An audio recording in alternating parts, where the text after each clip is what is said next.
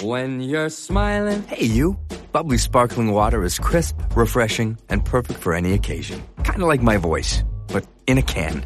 No calories, no sweeteners, all smiles. Bubbly. Crack a smile.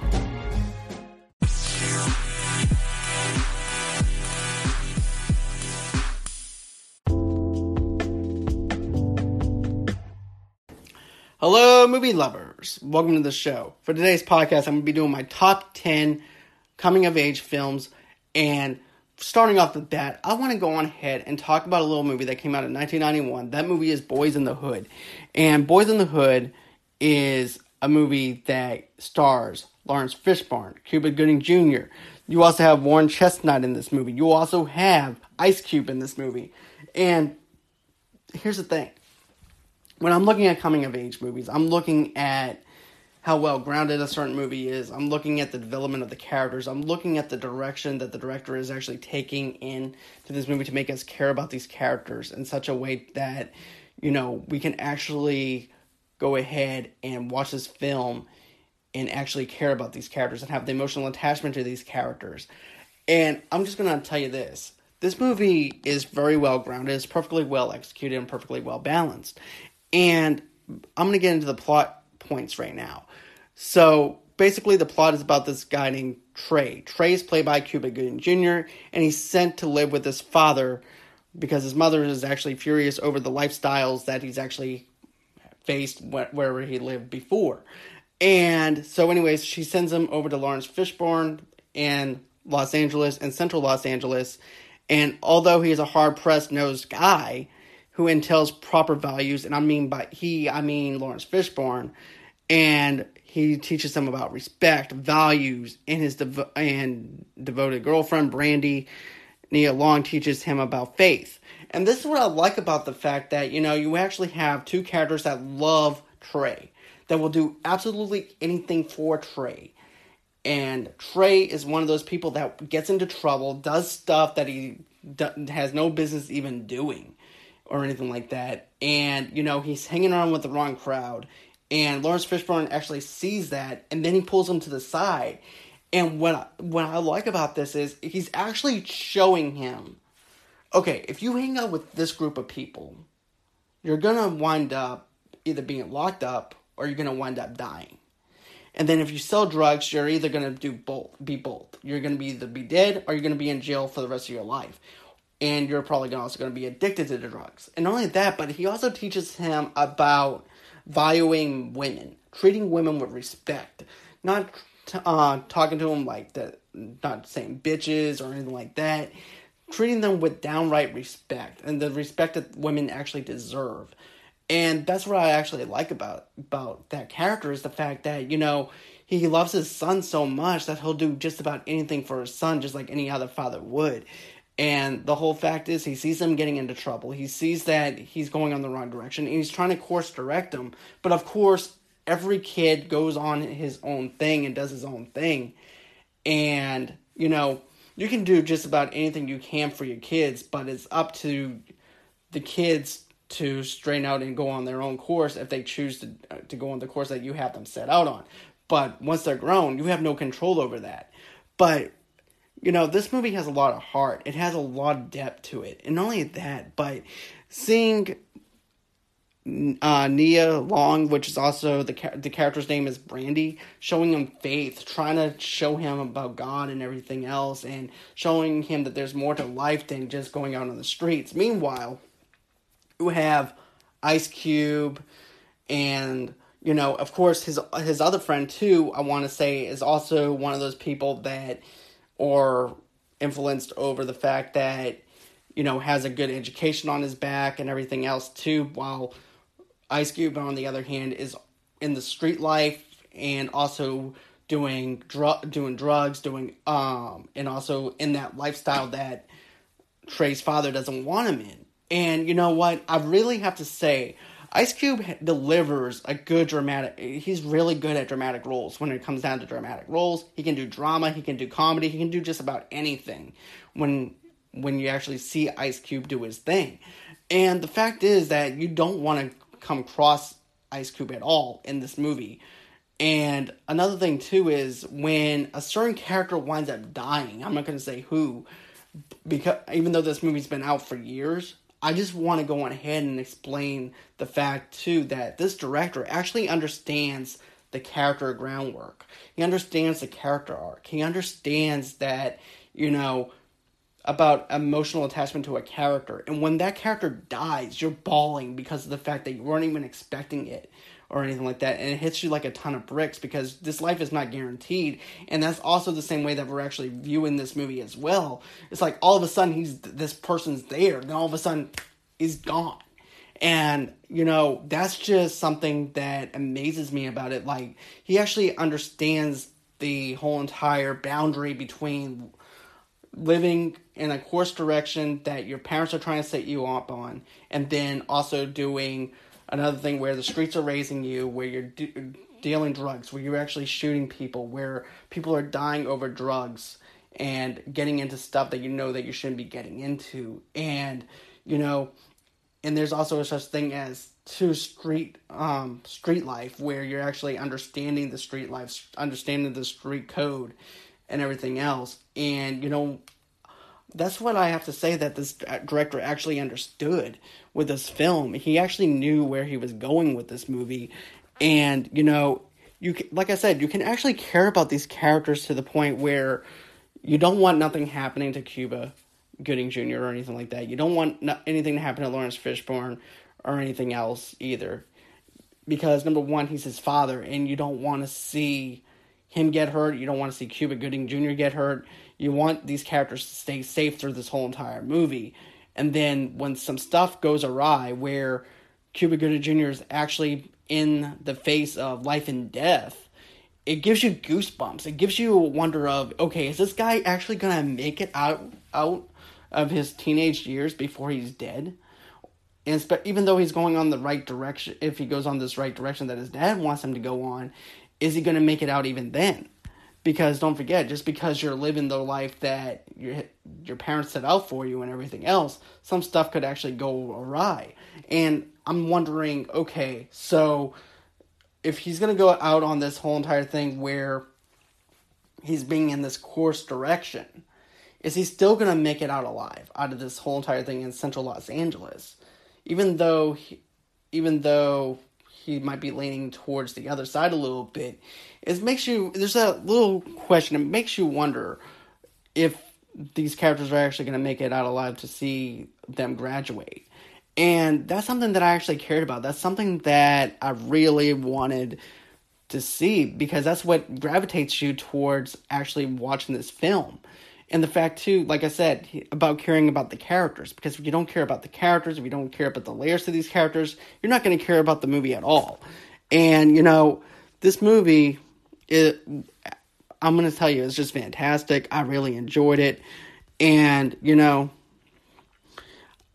like I said, you can't go wrong with this movie. This movie will make you laugh. This movie will make you cry. This movie will make you be able to relate to maybe how your parents might actually sit you down one day and try and teach you about the ways of life and actually give you the proper guidance that you want your parents to give you and everything. And, I think that if you're really wanting to check this movie out, go ahead and do so, because you're not going to be disappointed. Matter of fact, this movie was directed by John Singleton, and this movie was actually a $6 million budget, and it made $57.5 million. And during that time and everything, $57.5 million was actually pretty good for in the 90s and everything, especially when you're dealing with a $6 million budget. As a matter of fact, it was nominated for Best Director and Best Original Screenplay on the 64th Academy Awards, making Singleton the youngest person and the first African American to be nominated for Best Director, which is actually impressive for someone of color to actually be recognized on the 64th Annual Academy Awards. I think that's just fantastic. He pretty much set the groundwork for guys like Jordan Peele and other people of color to actually go on the stage and everything to accept their Academy Awards and even be nominated for Academy Awards. Another thing too is, I feel like this is an Oscar snub in a way, because don't get me wrong, I love Kevin Costner in certain movies and stuff like that. but he got beat out by Dances with Wolves. And don't get me wrong, the cinematography for Dances with Wolves was really good. The dialogue and everything for its time was really good. But if you put these two movies side by side with each other, and you go with character depth, you go with the stuff that I was explaining with the plot, with Trey, his character arc, where he's going from being on the bad side of things to maybe going on the opposite side, and going onto that groundwork, and then you look at Dances with Wolves, I have to say, Boys in the Hood is a much better movie than Dances with Wolves. And like I said, the cinematography for Dances with Wolves is just fantastic, and especially the layout of what they do with that film, especially when you're overlooking the mountains and the wolves and the Indians and everything else they actually have in that film. But, there's a such thing as character arc. There's a such thing as building your characters to where they need to be. And I feel like that this director, actually, John Singleton, actually brought his A game to this film. And I feel like that he should have went on ahead and won that Oscar. And, I really have to say, Boys in the Hood is just a fantastic film. I think you guys are going to have a blast with this film. And I would like to actually know what you guys think about Boys in the Hood if you have seen it. If you haven't, let me know if you want to check this movie out, because I strongly recommend something like this, especially in today's time and everything, too, where you see kids going off the rails sometimes and stuff like that, not having proper guidance on certain things. Yes, kids make mistakes and stuff like that, but it's up to the parents too. I feel like in some aspect that they should go on ahead and guide their teenage kids in a certain way and actually show respect towards grown-ups and everything in certain aspects of that's what I was taught was manners when I was young and everything. But I was also taught too that just because they're older and just because of older and everything doesn't mean that you need to show respect either, because they could actually push you to a certain limit and everything else, even though that they're in the wrong. But anyways, that's a story for another time. But, I feel like this movie is just good. It's fantastic. Go on ahead and check this out. And another movie that I want to actually mention right now, and matter of fact, this is actually number 2 on my list, and that movie is Dazed and Confused. And Dazed and Confused is one of my favorite films even to today, and I've still loved watching this film. And the music is really good. It actually has a good cast. You actually have Matthew McConaughey in it. You have all your stars that you want to actually have in this film. You got Jason London in this movie. You got Wiley Wiggins. You got Ben Affleck in it. You have Parker Posey in this movie. You got Mila Jovovich, Adam Goldberg. This movie is just perfectly well casted. And also, too, it actually shows the adolescence of what it's like to grow up in the 1970s and at this time for Dazed and Confused. But it's about the coming-of-age film that follows the mayhem of a group of rowdy teenagers in Austin, Texas, celebrating the last days of high school in 1976. The graduating class heads for a popular pool hall and joins an impromptu keg party. However, star football player Randall Pink Floyd, which is played by Jason London, has promised to focus on the championship game and abstain from partying. Meanwhile, the incoming freshmen try to avoid being hazed by the seniors, most notably the sadistic bully Fred O'Brien, played by Ben Affleck. And that's another thing, too, is you actually get to see Ben Affleck be a bully to someone and then paddling someone and doing all these mean things to freshmen and stuff like that. And then also, too, you also have the adolescence part of this whole entire thing as well, where it shows where it's actually fun to actually throw a party in the 1970s and be in the pool hall with these guys, with these group of characters. And you just fall in love with these characters to the point where you can want to ride with these characters. You want to actually care about these characters. You want to actually be around them. You want to know what kind of trouble they're going to get into. As a matter of fact, I remember watching this one scene where this teenage kid orders the cake, and he gets busted by his dad and everything, and he's trying to hide the fact that he even ordered a keg of beer. And of course, you know, during that time too, you're actually having to find someone that can actually make a fake ID and everything too, and it makes that thing a whole lot more fun because there's actually something that you feel like that you can get away with. And that's what I love about these kind of movies, is that you can actually feel like when it comes down to throwing parties and stuff like that, is a feeling that you can actually think that you're actually getting away with something. Even though in the back of your head you might wind up thinking that you're going to get busted by your parents, and it's just that thrill of the fact that you could get busted, you could get grounded, you could get in trouble with the cops, you could wind up running into that bully and everything that's paddling you, and then standing your ground against that bully when it comes down to that time to actually stand up for yourself. And then, of course, the music as well is what I like about this film. And then Matthew McConaughey, who's a 30-year-old guy who hangs out with teenagers and everything else because he misses his teenage years and he thinks that he's still young at heart. And, you know, he's still trying to pick up on girls. All right. Okay, that was a bad Matthew McConaughey impression, but you know what I'm getting at, though, with that. I think that this was one of the best films that I've seen whenever you're looking at throwing a party aside. But here's the thing. Another movie that I'm going to mention in a few minutes and everything tops this movie in a big way because of the risk factor, because of the fact that it actually has that feel of getting away with something. But I'm going to get to that in a few minutes. But, you know, I really feel like this movie, you can actually gravitate towards the fact that, you know, it's the 1970s and you're graduating high school. You're going to be with these group of people for the very last time. And you want to be able to share those memories one last time with those group of people again and have a party and just relax after taking exams or doing whatever you do.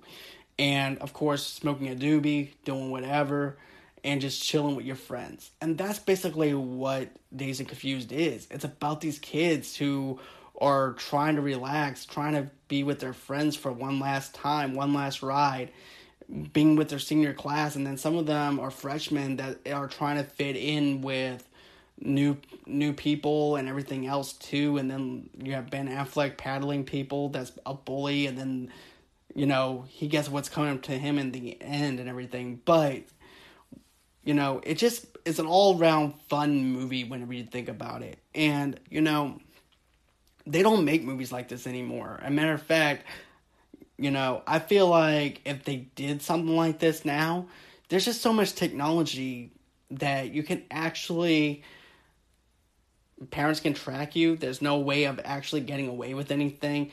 They have GPSs now. Homes are installed with smart cameras and stuff like that. You cannot get away with crap anymore compared to what you could back in the 90s and even the 70s and everything. And there's that risk factor of not getting caught and everything. That thrill is now pretty much gone. And I don't know if they could actually master something to where they can actually do that. But, you know, I feel like that Dazed and Confused is just one of those films that you can actually pop in, have a good time, have some fun with some of the people that you actually can relate to, and just have a good time with them. So that's how I feel about Dazed and Confused. Now I'm going to move down to House Party, which I said that actually tops Dazed and Confused. And let me just tell you why. There's that risk factor that I was telling you about. And to me, they make Dazed and Confused look like a bedtime story that you would tell your grandkids about. Because of the fact, back when I was your age, I used to go ahead and I used to smoke a doobie with my friends. I used to go out and pick up on girls in the pool hall and everything. And life was just good in the 70s. We had it all. That's how I felt when, about Dazed and Confused and everything whenever you look at House Party. House Party is just an all-around party. Party City is basically what it is. You have Kid and Play in this movie. It's about two guys who are just really good friends that wants to throw a party while their parents are out. And there's that risk factor, like I mentioned with Dazed and Confused, where it's that factor of feeling of getting away with something. And knowing that you can get away with something during that time. Or feeling like that you can get away with something. But in the back of your head, you're wondering, okay, is so-and-so going to call the cops on me? Is my next door neighbor is going to come and ring the doorbell? Is somehow or another am I going to get arrested tonight for throwing this party? And let me just tell you this. When they threw a party. You had kegs, you had weed, you had everything going on. Sex going on, yes, I understand 16 candles and everything else. But when you look at house party and stuff like that, that tops that party. Because you're talking about a whole block just about coming into this party. People that are not even supposed to be at this party is at this party. They're trying to figure out ways to get out of the situation and everything else too. Once they see that it's starting to get heated up a little bit and things like that. But they're all actually having a good time as well. And that's before things start getting heated up to the point where they're like, okay, we need to go on ahead and get these people out of here before we're discovered that we're throwing this party. But there's that risk factor there. The chemistry between Kid and Play is just phenomenal. The way they joke around with each other. What I mean by that is the smack talking with each other. And then also, too, you can actually tell that friendship is there whenever they're communicating with each other. And stuff like that as well. And, you know, it has been a while since I've seen this movie and seen House Party. But it's still in my wheelhouse. I still remember certain elements to that film and everything, and then seeing the well balance of Kid and Play and seeing how close they are as friends, even off screen as well, but more so whenever they're doing this house party thing, because here's the checklist they have to do. Number 1, get the parents out of the house, which is an easy thing to do because they're going out of town. Number 2, get the alcohol and everything, get the fake IDs, and then after that, it's time to go on ahead and pick up the condoms. After the condoms, it's now time to establish music. After you establish music, it's now time to start inviting people over to this house. And once things start getting full in this house, you're seeing people hanging up over the banisters. You're seeing people tearing this house to shreds just about. You're seeing, and once that ends up happening, Kid and Play are like, okay, we're having a good time, but we need to get these people out of here. And then, also, too, they also know how to actually fool people whenever it comes down to that whole entire element of the next door neighbors, where they can actually quiet the music down if they needed to quiet the music down at the time and everything. And then also, too, same thing, they're such a smooth talker when it comes down to trying to get their friends quiet enough to where they can actually fool people and things like that. And I really have to say, you know, this movie is really a lot of fun to actually watch. I really enjoy this film. This movie will make you laugh all the way through. And yes, it might seem like it's outdated, especially with some of the stuff that they actually do and pull. But, you know, that's what makes these movies great, though. This is what makes the 1990s movies stand out from the 2000s movies and stuff like that, is because of the fact that, you know, we didn't have all this technology back then. We had to do what we had to do and improvise when we had to improvise when it came down to getting your parents out of the house, not letting them track us down on what we're doing or anything like that. It was so much easier in a sense to actually get away with stuff, or having that feeling of getting away with something. And that's what I love about the house party movies, is the fact of having that whole entire tactic of, you know, wondering if you're going to get caught, or that whole entire thing of, you know, is your parents going to come home early and bust you for this party and they're not even expecting it. Opposed to now, you can actually throw a party and they can actually see it on the cameras, your smart homes, and everything else. And it just doesn't work. And matter of fact, they actually want to make another house party movie, which I actually talked about that in a couple of episodes back. And I said the same thing, too. I said there's not that risk factor there. There's not that whole entire thing. There's different ways of tracking you now, GPS, everything else. It just wouldn't work in today's time. So having a house party remake or anything like that, especially having Kid and Play's kids or grandkids, It just wouldn't work in today's time. At least that's to my knowledge. But tell me what you guys think, because I want to know what you have to say about that. But this movie is really good if you're looking for a good movie to hang out with your friends with. And of course, you can't go wrong with it. So, another movie that I want to actually talk about now is 10 Things I Hate About You. And the reason why I want to talk about this is because the fact this starred Heath Ledger. It also had Joseph Gordon-Levitt in it. And it also had the girl from, I forgot what, Julia Stiles in it. There we go. And, what I liked about this movie was the fact that, you have this kid, this new kid that moves into this high school, and he's in love with this most popular girl in the high school, and he knows he can't be with her, and even his friends you can't be with this girl or anything like that. She makes us want to be with her, even though she knows that we can't be with her. And Cameron, Joseph Gordon-Levitt, he does not take no for an answer. He goes on ahead and still pursues her. No, and then Julia Stiles is basically the girl that's the outcast of what her sister is. And, she's more of this tough girl kind of thing where she just doesn't give a damn about anything. She doesn't care what people think or anything. And what you see is what you get. And, I really like that balance where you actually have the most popular girl in school, and then you also have the rebel, which is Julia Stiles, who just doesn't give a damn. Like, she tells you like it is, and then even in the classroom, this is just an example, where her teacher is actually telling her, telling the class about this thing for William Shakespeare and everything, and he's actually thinking that she's being a smartass and everything to him, and everything, and tells her to go to the office. And then another time too, she was being a smartass to him, and of course she gets sent to the office again. But then you also have Heath Ledger in this movie, who's also a rebel, who's also has things in common with Julia Stiles' character in a certain sense, and I'm going to get to that in a minute. But the premise is this: Cameron can't be with Bianca, who's the most popular girl in school, unless Julia Stiles starts dating, which is also a stipulation that her father puts on them. So what does Cameron do? He wants to go on ahead and date her. And meanwhile, you have this other guy named Joey, who's a popular guy in school.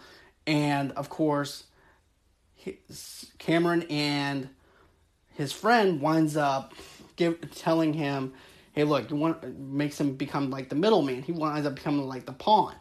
So he goes on ahead, tells Joey, look, hire somebody to go and take out Kat, which is also Julia Stiles' character. And then that's how the whole thing gets started, where he winds up hiring Heath Ledger to go ahead and take out Julia Stiles. And the whole entire dynamic is actually pretty funny. And then, too, what I like about this is, and it's the same thing that I liked about Disturbing Behavior, was the fact that in high school you have different cliques, and each clique is different. In this one you have the coffee clique, and then you also have the redneck clique. You have different cliques for each thing, even the business side clique, the geeky cliques, and stuff like that. And every high school actually has them, and I think that you might be able to relate to that certain aspect. But, basically you're there for Julia Stiles, and also Bianca, and you're wondering if Cameron's actually going to get a chance to be with Bianca.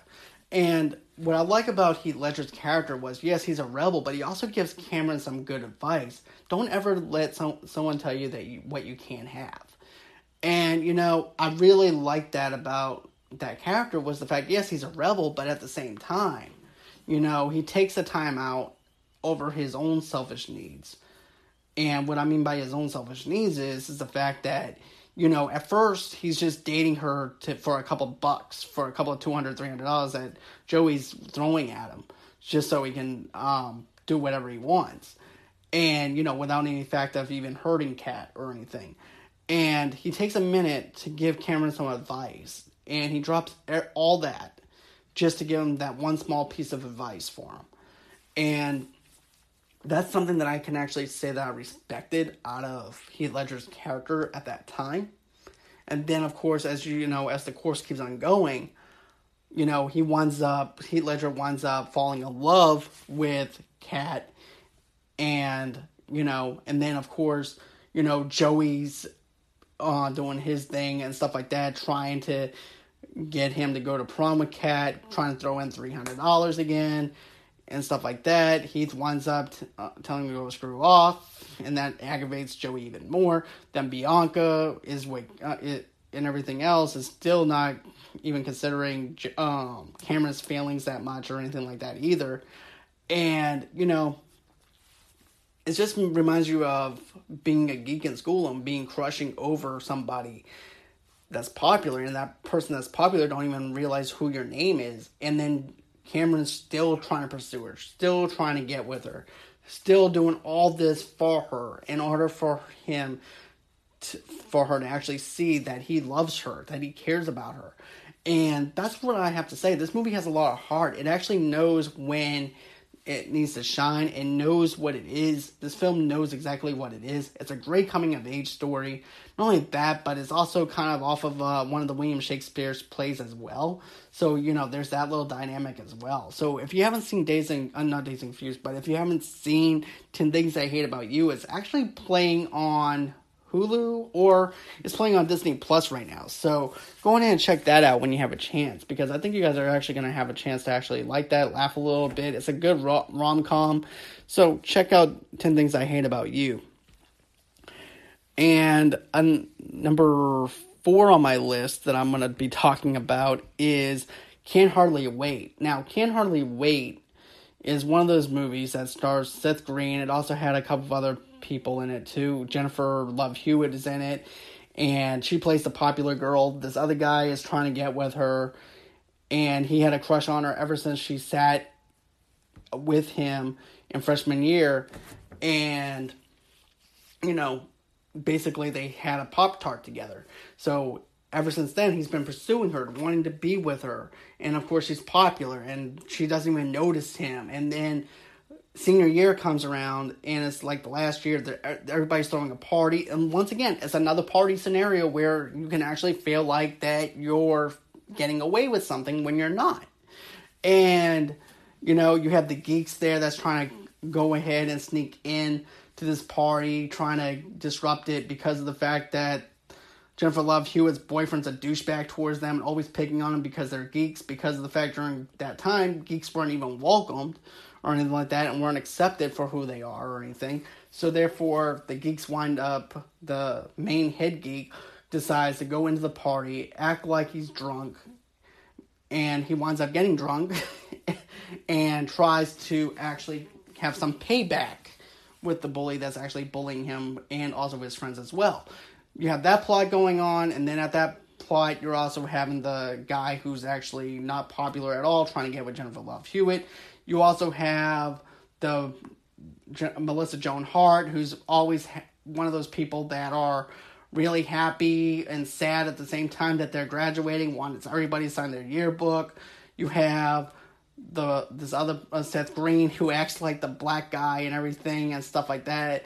And he has goggles. He's actually hilarious in this film too, because of the fact that him and his friends all act like they're black.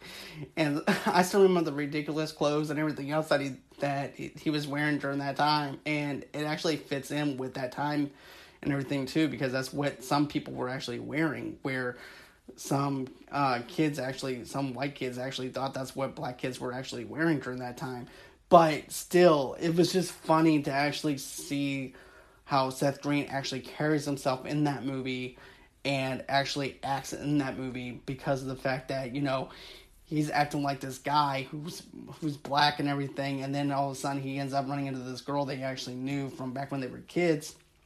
As a matter of fact, his name is Kenny, and they get locked in the bathroom together, and then that's a whole other plot that's going on over there. So you have separate things going on within this whole entire movie through this whole entire hour and some more minutes. And, you can actually care about each character. Each character has his own screen time and everything too. Even a foreign exchange student who doesn't even speak English that well, people are making fun of him. People are making him try and say, I am a sex machine and stuff like that. There's a bunch of stuff from back in the 90s that I would feel like that wouldn't even be played out today because of how, we're actually trying to get away from some of that humor that we actually had back in the 90s. But for the most part, though, in the with the 90s and everything, that's what worked.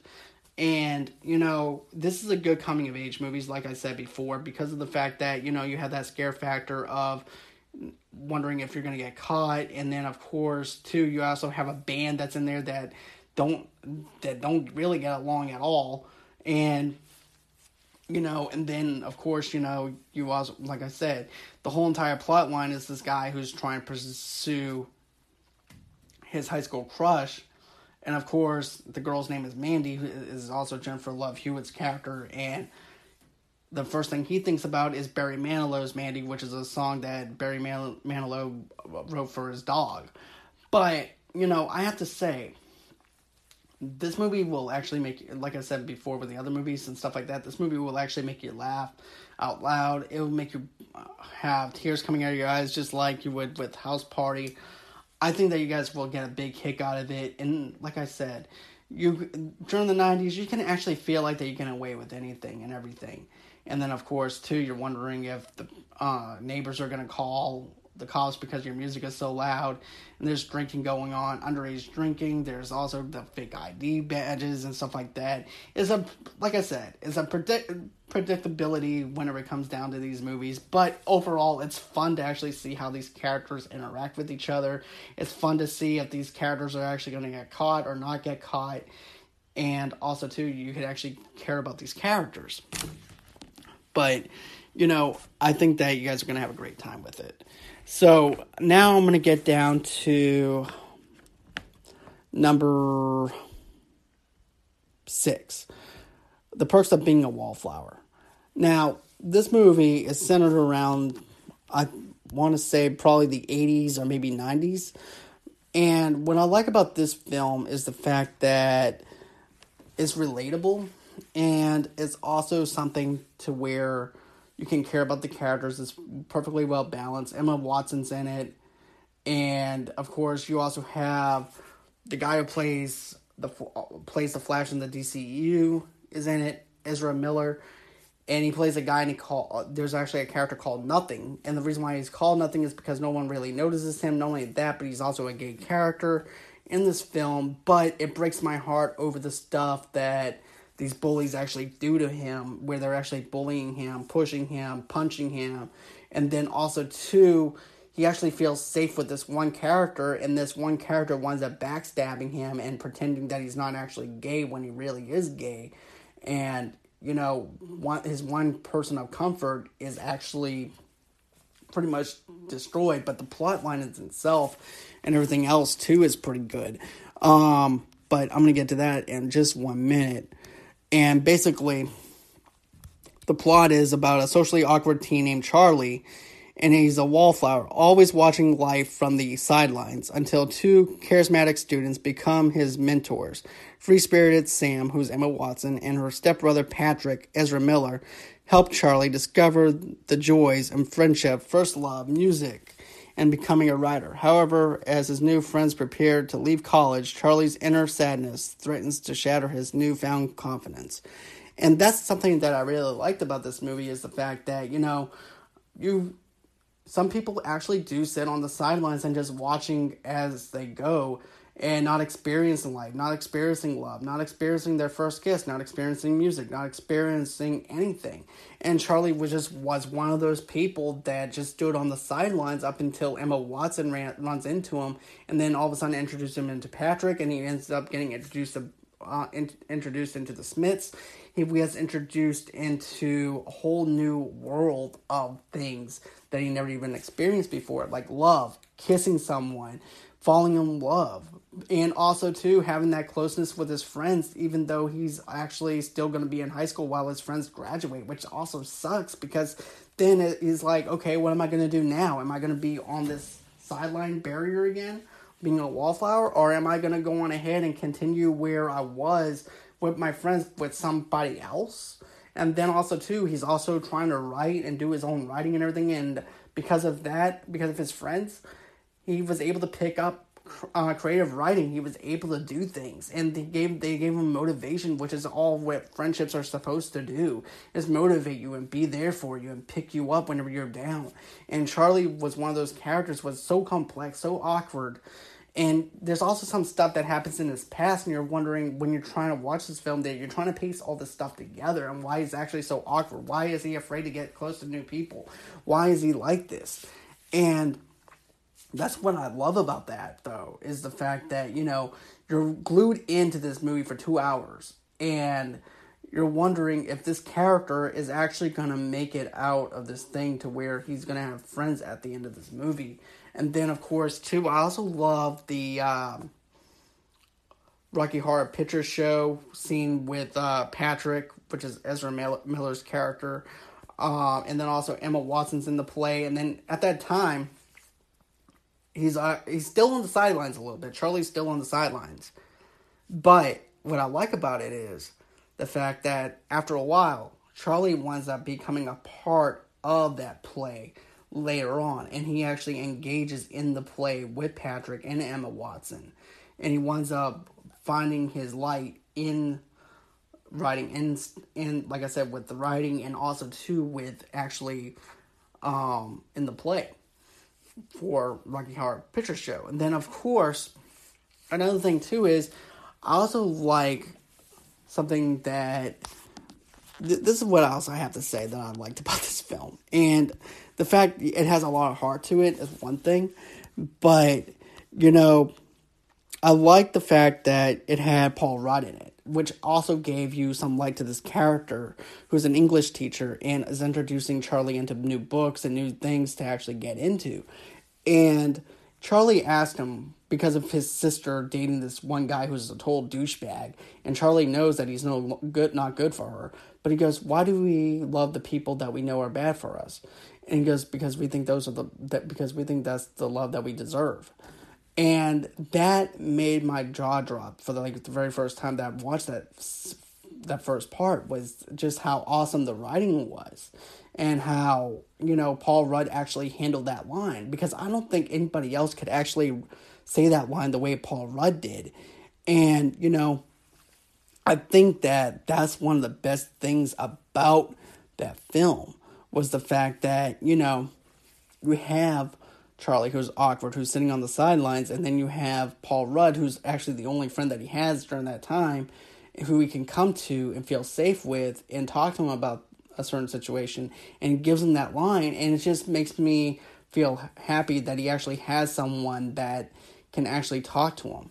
And then, of course, he also has Emma Watson there and Ezra Miller, and, the chemistry between them is really good. And then, another thing, too, is there's actually a scene underneath the bridge, and I think the song is called Passengers. I'm not 100% sure on that, but it reminds me of a Teen Wolf situation where Michael J. Fox is on top of the van, and he's dancing to Surfing USA while he's up on the van.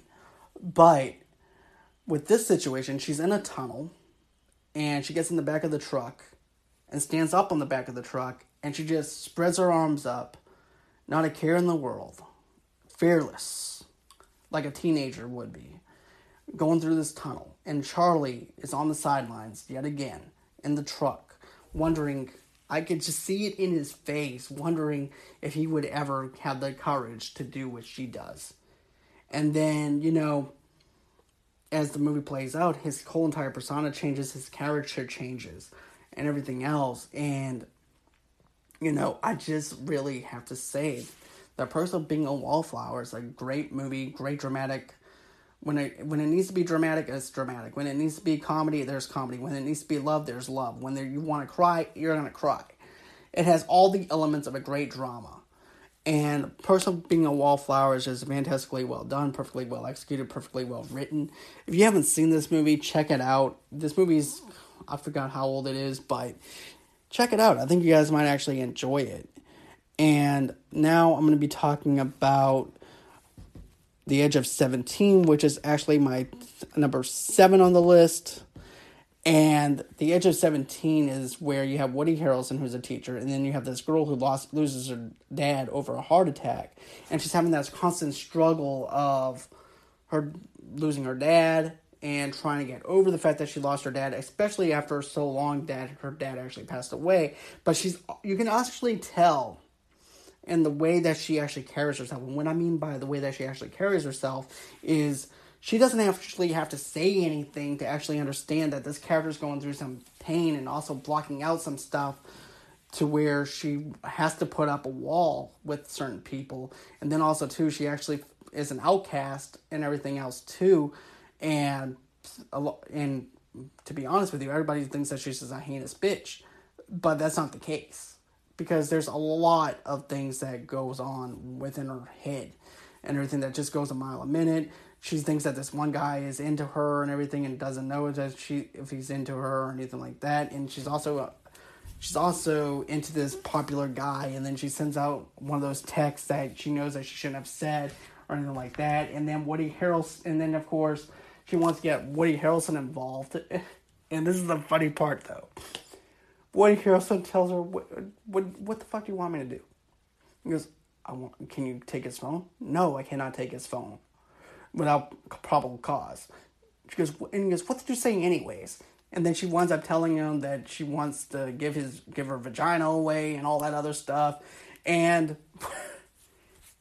that's something that I actually have to say, though, that was funny to me, was the fact that, Woody Harrelson is the only person that pretty much understands her besides one of her other best friends.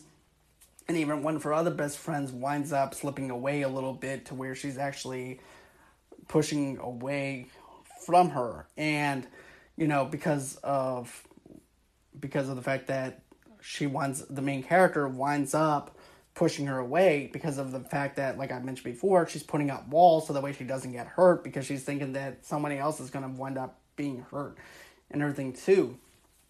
And this, like I said, this is a good movie.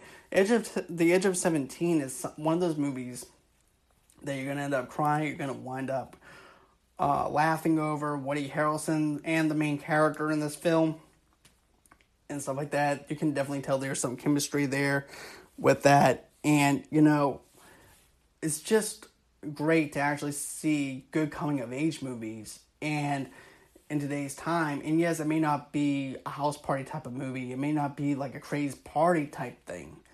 But it goes through the emotions of being a teenager in a 2019, 2020 type of way to where you can actually say, okay, these kids are actually struggling more than what we struggled with when we were teenagers and everything, going into between social networking, bullying. Then, like I said, losing her father was the biggest thing at the very beginning with the heart attack because of Billy Joel. And, there was even a Billy Joel joke about how her father died because of listening to Billy Joel. There's a lot of stuff. There's a lot of groundwork with this movie. And, this movie is one of my other, like I said, there's a reason why this movie's on here. And it's just one of those good movies that you can actually sit back and watch and cry and actually have a conversation with Woody Harrelson and also have some friends to actually help you along your way to try and get those walls back down again and get to where you need to be. But, check that movie out. Now I'm going to go on ahead and talk about Class Act. Class Act is another Kid and Play movie, believe it or not. And it is another one of those movies where they are throwing a house party. But it's a little bit different. And a matter of fact, when I say different, a kid is actually a geek. And then, of course, Play is a jock, a popular guy, is streetwise and everything else and stuff like that. And their files winds up being switched over. And so the teachers think that Play is actually Kid and Kid is actually Play. So basically they actually have to pretend that they're in each other's classes and pretend that they are each other when they're really not. And it's actually pretty funny because whenever you see Kid being inside the gym class and everything and doing everything that Play is supposed to be doing and everything. It makes you laugh because of the fact that he's not even used to doing doing that kind of stuff, because of the fact that he is in fact a geek and a nerd, and he's actually so smart. Versus how Kid is. Kid is just a jock and everything else, and he's not that good at that good at geometry, not that good at chemistry or anything like that. But what I like about this is the fact that it balances each other out with the switcheroo type of thing, because of the fact that, what one person lacks and the other person actually is strongest in. And they can both help each other out. Another thing is, too, Kid is not good at dancing, so Play has to go ahead and help him with dancing. And then he also helps him with rhyming, talking and slang. He tries to make him act like him. He tries to do everything that he does. And then, of course, Kid has to go ahead and train him on geometry, physics, and all that stuff. Things that he has no idea what he's even getting himself into. Then, of course, you also have where Kid actually gets into trouble because of the fact that he's actually trying to get with the most popular girl in school. And also, too, they're on the run from him through almost the whole entire story of this film. And like I said, they also throw another party. And this is actually a cult classic and everything, too, which is actually a surprise. And it really didn't do that much at the box office or anything like that. But every single time when this movie is actually on, I'll go on ahead and I'll flip it on because I like watching a Kid and Play movie. The same thing when I watch a House Party movie as well. And like I said before, there's that risk factor of not getting caught. That's in that, too. And then another thing, too, is you're also wondering if this most popular guy in school is actually going to beat the crap out of Kid for hitting on his girlfriend and everything. And then, of course, there is a lot of corny dialogue here and there. There's some old slang words that you're actually not going to be familiarized with. Same thing whenever you look at the House Party movie as well. But, I think that you guys are actually going to have a good time with it. And another thing, too, is the hydraulics card that Play has is actually going to be... you're going to end up getting a kick out of that because of the fact that Kid actually has to go ahead and drive his car. And he doesn't know what he's doing or anything like that. And the hydraulics and everything else is all screwing up on him. He has no idea how to even drive that car at all. So that makes it even that much funnier. The two parents and everything don't know if the Kid and Play's parents don't know if this is a good idea for them to be hanging out or anything like that. Because one parent thinks that he's actually a bad influence on Kid. Play's actually a bad influence on Kid. This movie is balls to the wall. Funny, laugh out loud, comedy. It's a great film. Check it out. I think that you guys are going to have a blast with it. And now, finally, for my number 9 movie is going to be The Breakfast Club. And I know I didn't put this as my number 1 because, to be honest with you, I like to be a little bit different when I'm doing my movies because of the fact that everybody would put Breakfast Club as number 1. With me, on the other hand, I like to actually stick out a little bit different. So I'm putting The Breakfast Club as number 9 rather than number 1. And it's not because of the fact I didn't enjoy it or anything like that. It's just for the simple fact that there are other movies that are better than The Breakfast Club, believe it or not. Especially when you look at the films over the years. As a matter of fact, there's more movies than 10 movies over the years. But, whenever you look at coming-of-age movies. But, so anyways, I'm going to go on ahead and talk about The Breakfast Club. It has Emilio Estevez in it as the jock. You also have the geek. You also have the rebel and everything. And they don't have anything in common at all in this movie. The only thing that they do have in common with is the fact that they're in detention. And in detention, they're in this library. And in this library, they have no choice but to try and get along with each other, even though they don't. And they don't have a clue at what one another is even going through at their home life. All they know is they want to get out of there for detention. They want to finish up their day and move on with their lives without even getting to know each other. But, you put a room full of kids that are misfits in some way or fashion, they're going to go on ahead and talk. And, the more you get to know these characters, the more that you actually feel for these characters. And what I mean by that is when you look at the jock, which is played by Emilio Estevez, yes, he's popular. Yes, he gets the girls. Yes, he can run track. Yes, he can run a football up and down this field all day long. But they don't see the abusive side of the whole entire situation where he's actually being abused by his father because of the fact that he wants him to actually follow his dream rather than Emilio Estevez following his own dream. And then you have the other thing, the rebel, who's actually the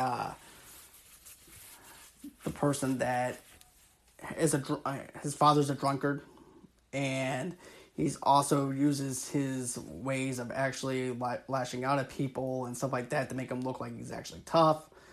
And what I mean by that is he whenever the geek and him clash and stuff like that, he wants to pound the geek's face in and everything.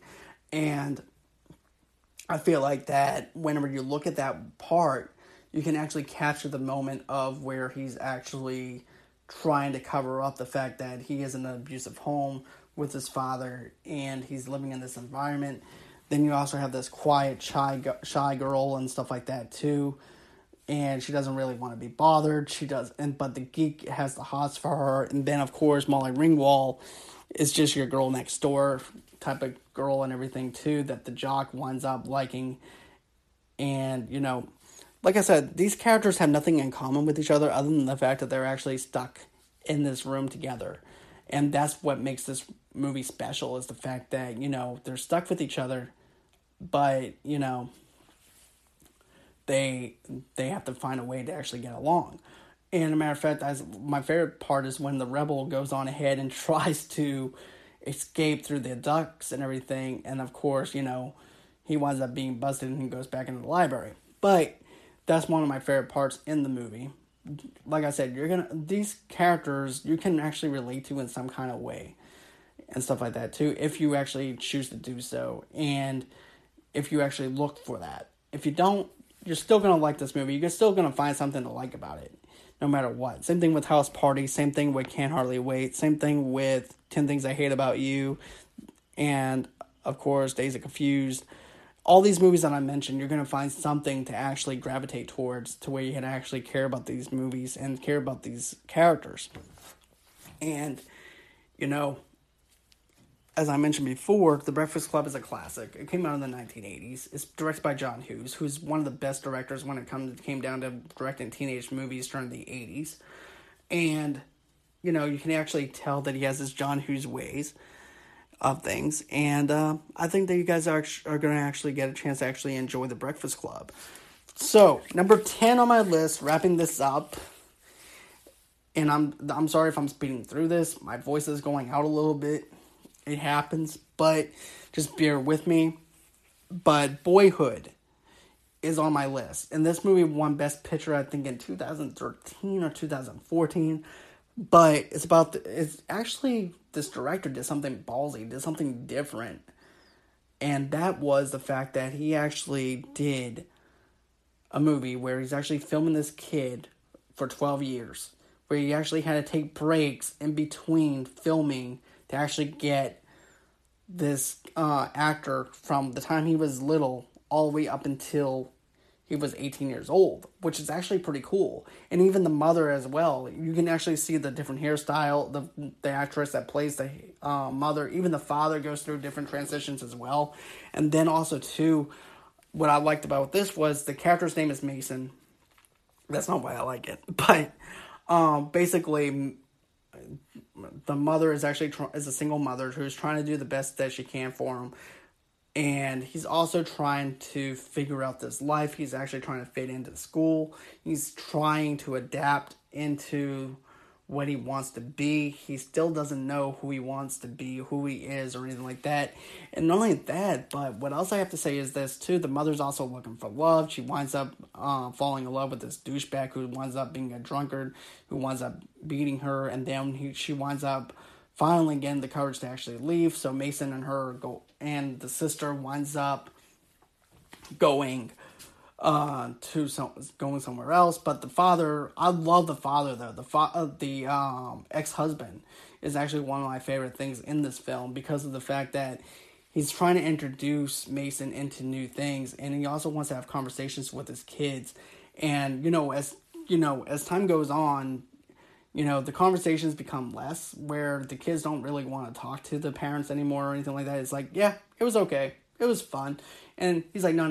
We're not going to have this. We're not going to have this conversation. I want to actually have a full conversation with you. And that's what I loved about it. And not only that, but he also tries to teach Mason about music with the Beatles and stuff like that. And then also, too, he has this car. Alright, I'm sorry about that. For some reason or another, the recording decided to go ahead and stop, so I'm just going to say it was just a ghost in the machine. So, I'm going to go on ahead and talk about the last movie on the list, and that movie is Boyhood. As I mentioned before the recording actually ended, was the fact that I like the fact that the character's name is Mason, but that's not why I like the movie, was because of the fact that, it was something ballsy, something original that hasn't been done before. And I also like the fact that, the father's also trying to guide Mason on a road that is supposed to be something that, of being a man, what a man is supposed to be doing. And also, too, I also like the fact that, it is something that you can actually relate to and stuff like that as years goes by. Life is like a jump rope. Everything keeps on changing as life keeps on going. And that's basically what this movie is where Mason is basically trying to figure out who he is, what he wants to do, what he wants to be. Where's this life after high school? And that's what his teenage years basically is. Even his adolescence, he's even questioning what his life is going to be like even after all this. What's there? There's going to be more to this than just high school, just going to school. And you can even tell that in his mannerisms. You can even tell that in the way he talks and the way he moves. And also, too, the mother is also trying to look for love. She's actually trying to do the best she can, even whenever they're little, like I mentioned before, where she's actually trying to take care of them, his sister and him, and trying to get him on the right direction as well.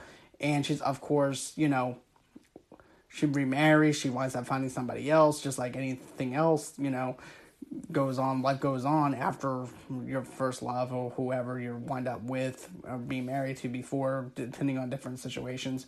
Not like that, like I said, it actually follows from Mason when he was little, all the way up until his 18 years.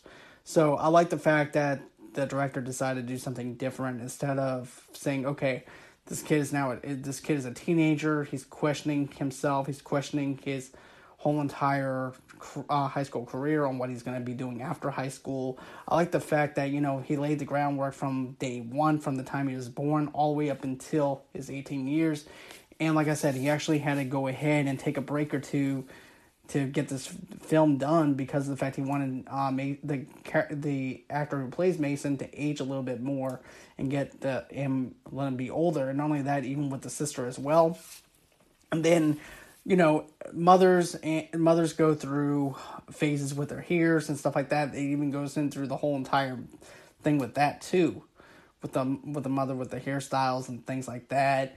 And, I really have to say, if you're going to wind up liking this movie, some people might not like this movie. I actually ran into some people that said this movie's a little too boring for them.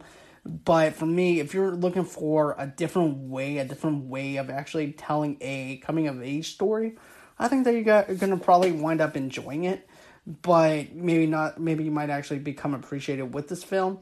But if you find this movie kind of dry, kind of lacking plot, kind of not your average type of coming of age story, especially whenever you're used to those comedies and those that I mentioned before, like House Party or any of those, you might not like this movie because of the fact that it doesn't actually gravitate towards that kind of setting or anything like that. This is more of those movies where it has a little bit of comedy in it, but it also kind of more of a dramatic stuff to it too. Kind of gives you a little bit of an Age of 17 kind of vibe to it in a certain aspect, if you think about it. But all in all, it's still a good time. It's still a good movie to actually check out. And if I seem like I'm rushing through this, I'm sorry. My voice is kind of going out on me, like I mentioned before. But, Tell me what you guys think of my list. Let me know what you guys have to think about with Boyhood, because I think it was something that's really, really impressive that this director went on ahead and filmed 12 years of where this kid was like 5 or 6 years old and then went from all the way till he's 18 years old. I think that's an impressive and an interesting way of telling a story. But anyways, let me know what you guys think, and until next time, bye-bye.